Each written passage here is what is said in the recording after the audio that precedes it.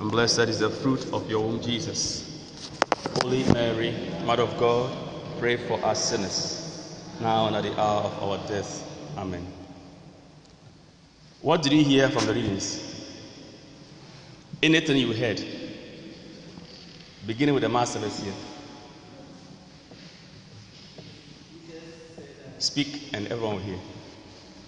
Jesus said that we should let the little children come to him, but to such is the kingdom of heaven. Jesus loves children. Okay, this row.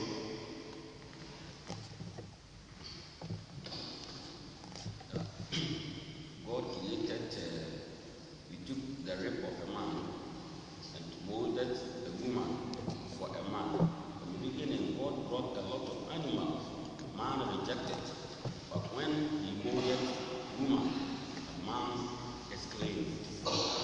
Man was happy for seeing woman. Man was happy when he saw a woman. So women bring happiness to men. Okay.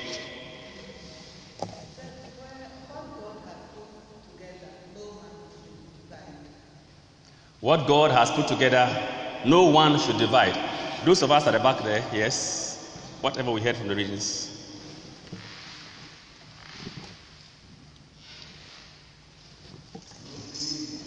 No speak English? Okay, no problem. My dear brothers and sisters in Christ,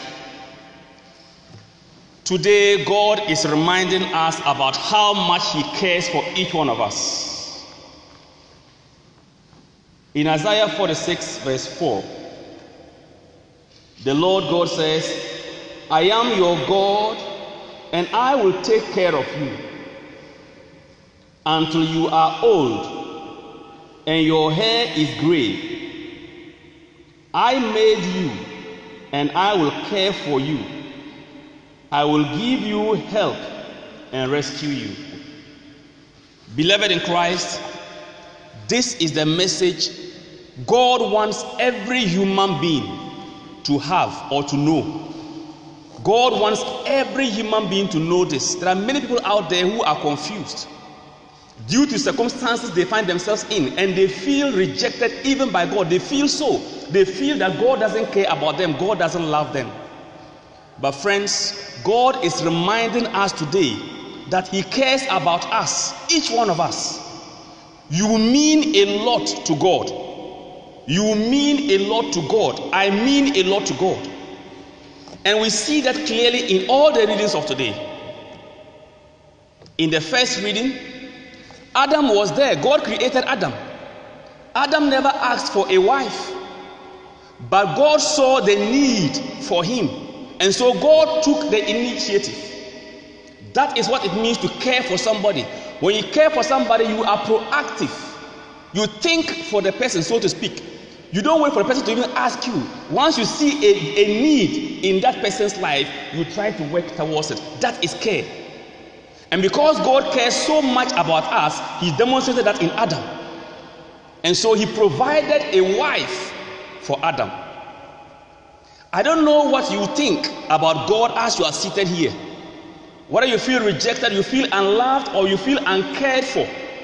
But God is reminding each one of us this morning that He cares about us. He cares for you. And just as He's surprised, we'll call it a surprise because Adam never asked for a wife and God provided for him. God will surprise you in His own way and in His own time. God cares about you. Have this at the back of your mind. Anything to the contrary is a deception from the enemy. The enemy, that is Satan, wants us to be miserable and sad, but God wants us to be happy and joyful. And so when He saw that Adam was, let's say, lonely, God said, no, I will make for you, I will provide for you a solution to that, and gave Adam a wife. If you go to the second reading, even before the second reading in the responsorial psalm, God demonstrates His care for husband and wife or for the family. So in the first reading, we can say God demonstrates His love for a single person, the single people, those who are not yet married, and yet to discern your vocations. God cares about you. Adam was single, God cared for him. Whichever vocation you want to choose, whether the married life or the religious life or just the single life, have it at the back of your mind that God is thinking about you and He has made provisions for you in whichever way. He will intervene in your life.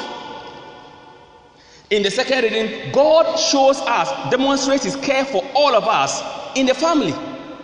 The responsorial psalm talks about what? May the Lord bless us all the days of our life. And he goes on to say, oh, blessed are those who fear the Lord and walk in His ways. By the labor of your hands you shall eat. You will be happy and prosper. And now it says, your wife will be like a fruitful vine. So we can say that God is showing His love for the husband in this case, so to speak. But that's the married life, the family. God is demonstrating His care for the family in the responsorial psalm. But He specifically makes known the husband say, your wife and your children, your wife will be like a fruitful vine in the heart of your house. And then your children like shoots of the olive. But we know children are owned by both parents. So God is talking about His care for the family in the responsorial psalm. If you go on to the second reading, God is demonstrating His love for all of us, so to speak. First of all, we are told that by God's grace, Jesus had to experience death for all mankind. Because God cared for all mankind, that's all of us, Jesus had to die for us. Think about that. Jesus gave up His life because of His care for you and I. So God demonstrates His love and His care for all of us in that Jesus died for us. And in fact, it's interesting to note that He died for us whilst we were still sinners. Now that we are in Him, Romans 8 verse 31 and 32, what won't God do for us? Friends, the problem is that we don't always take our time to remind ourselves consciously. And these are the Word of God is something we must consciously remind ourselves about. These are truths. Whatever situation we find ourselves in that seems to be contradicting the truth of the Word of God, that can be the reality. They are facts, yes. The fact of the matter right now is that you have no wife, you are not yet married. The fact of the matter right now, the fact is that maybe you have no job, you are hungry or whatever. That is a fact. But the truth in God's word is that God says He will take care of you. That is the truth. And the truth of God's word overrides every fact. So don't let your fact, your present situation intimidate you or deceive you. God cares about you. And we all need to remind ourselves every day about this truth. The truth of God's word. God cares about me. Irrespective of what I'm going through now, God cares and He knows, He sees what you and I are going through. So let us have that at the back of our minds. And if you come to the gospel, Jesus is defending the family. He's showing His love, His care for the family by protecting and defending marriage. And that is a confirmation of the church's teaching on the indissolubility of marriage. Once a marriage is validly contracted in the church, there is nothing like divorce. Why? In Malachi, God says, I hate divorce. Why? God is so concerned about marriage and family for that matter. He doesn't want them, the spouses, to separate. And it's interesting, the Pharisees approached Jesus and asked, is it against the law for a man to divorce his wife? Why not for a woman to divorce his husband or her husband? It's interesting. Why would you be thinking of divorce if you are enjoying your marriage? It suggests that they were not enjoying their marriages. If you are enjoying your marriage, you won't think of divorce. And they wanted a cheap way, an easy way out. How can I divorce my wife? Why should you even think of divorce? If you have a good marriage, and in fact, that is the intention of God. God wants every marriage to be a good one. God wants every married couple to enjoy their marriage. So divorce, we all know the consequences of divorce, the effects. God doesn't want any spouse or any family or any marriage to experience that. The pain in divorce, God doesn't want it. So whatever will cause divorce, we shouldn't tolerate it. And that is why the church teaches in line with Jesus, or according to the instruction of Jesus, there is nothing like divorce. And it's interesting. He says, the man who divorces his wife and marries another is guilty of adultery against her. And if a woman divorces her husband and marries another, she is guilty of adultery too. Why? It is a confirmation of the fact that once a marriage is validly contracted, there is nothing like divorce. So, for example, he's saying that the man who divorces his wife, in other words, that marriage was validly contracted, and the man now says, for whatever reason, I am divorcing you. If he leaves that woman and goes to marry another woman, he is committing adultery. Why? What is adultery? Adultery is when a married person goes to sleep with what? Somebody who is not the wife. To have an extramarital affair. That is adultery.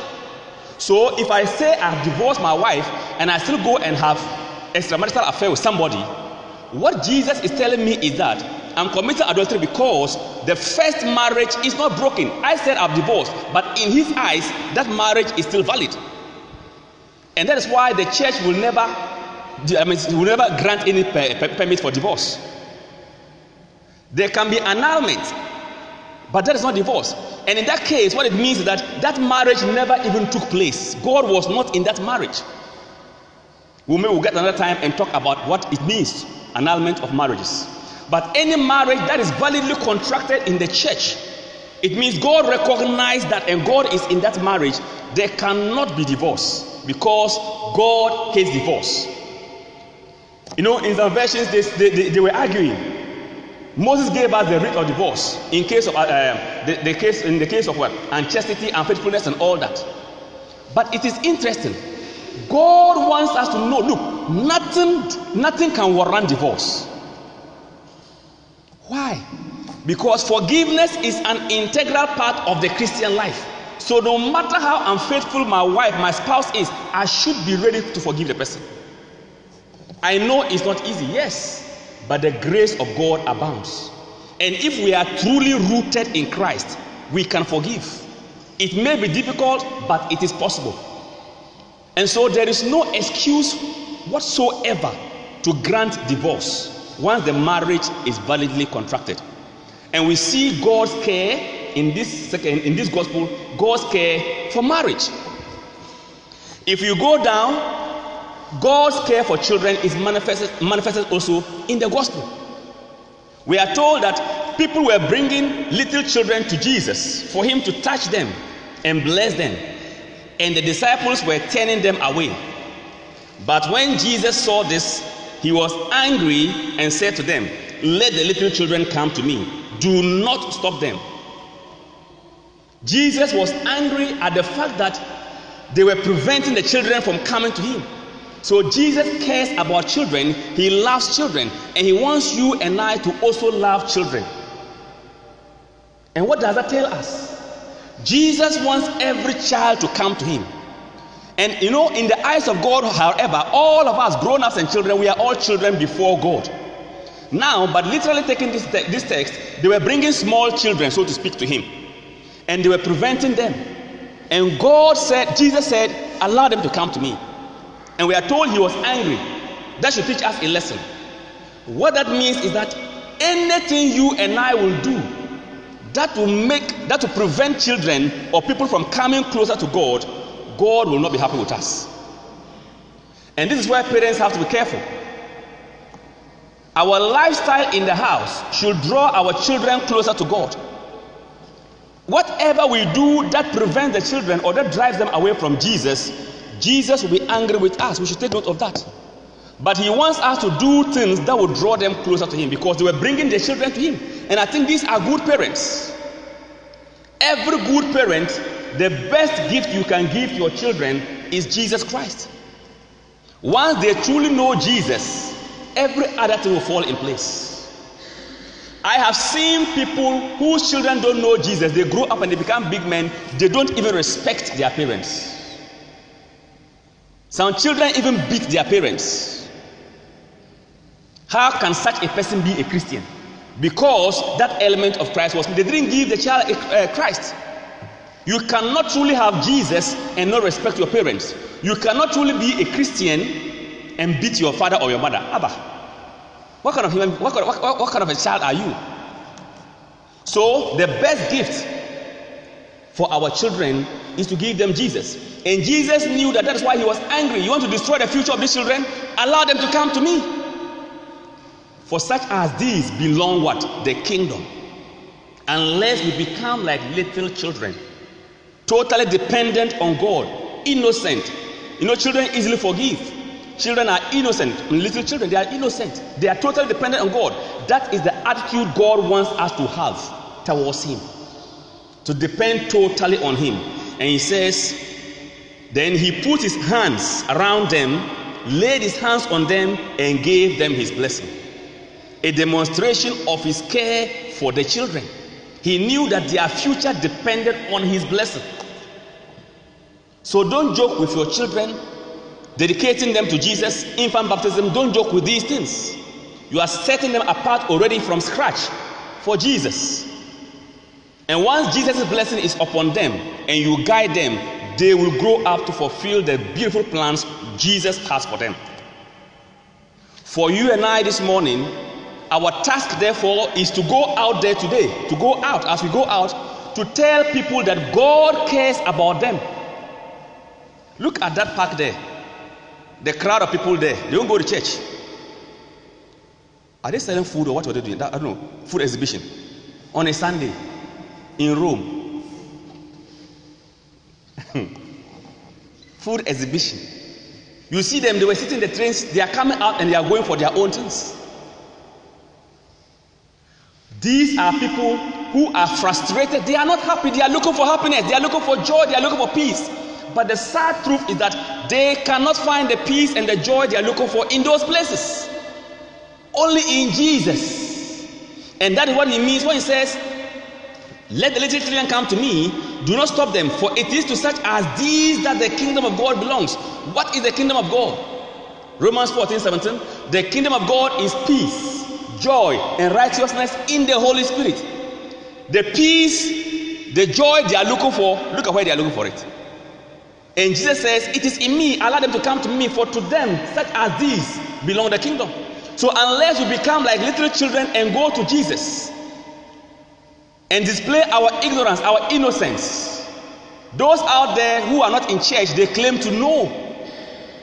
They claim to be looking for happiness, but the joy and the happiness they're looking for will continue to elude them. They will never find it. It's only in Jesus. And that is the challenge for you and I, to go out there and tell people God cares about them. Sometimes you are walking and you see somebody, just know this person needs to hear that God loves me. The person is sad and depressed. It is your duty and my duty. After today, Ite Misa S, go, the mass is ended. It's not for us to go and sleep.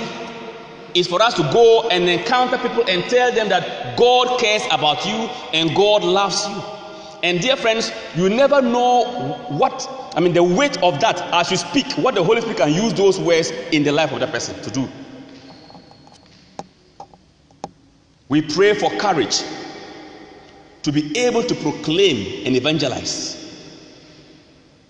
The parents of these children were teaching them Jesus. We're showing them, bringing them to Jesus. That is our task as a church. The church exists to evangelize. We pray for this courage in this mass, that God will challenge us and encourage us as well. That as we receive him in the Eucharist, our hearts will burn with his love and with that conviction that we'll go out there and declare to everyone that indeed God cares. God cares about you. God cares about your family. God cares about everything that concerns us. And when we have this at the back of our minds, friends, we will experience true peace and true joy. And finally, we are told Jesus is not therefore ashamed in the second reading to call us what? His brothers and sisters. That is the best family one can ever belong to, the family of God. Jesus calls us his brothers and his sister. If we are related to Jesus, think about it. What will we lack? And that is the truth. We must meditate on these truths, the Word of God, daily, and let these truths become part and parcel of us. And when that happens, we will walk everywhere and we will go everywhere experiencing the peace and the joy of the Lord. Hail Mary. The Lord is with you. Blessed are you amongst women, and blessed is the fruit of your womb, Jesus. Holy Mary, Mother of God, pray for us sinners, now and at the hour of our death. Amen. May we rise and present some intentions to the Lord.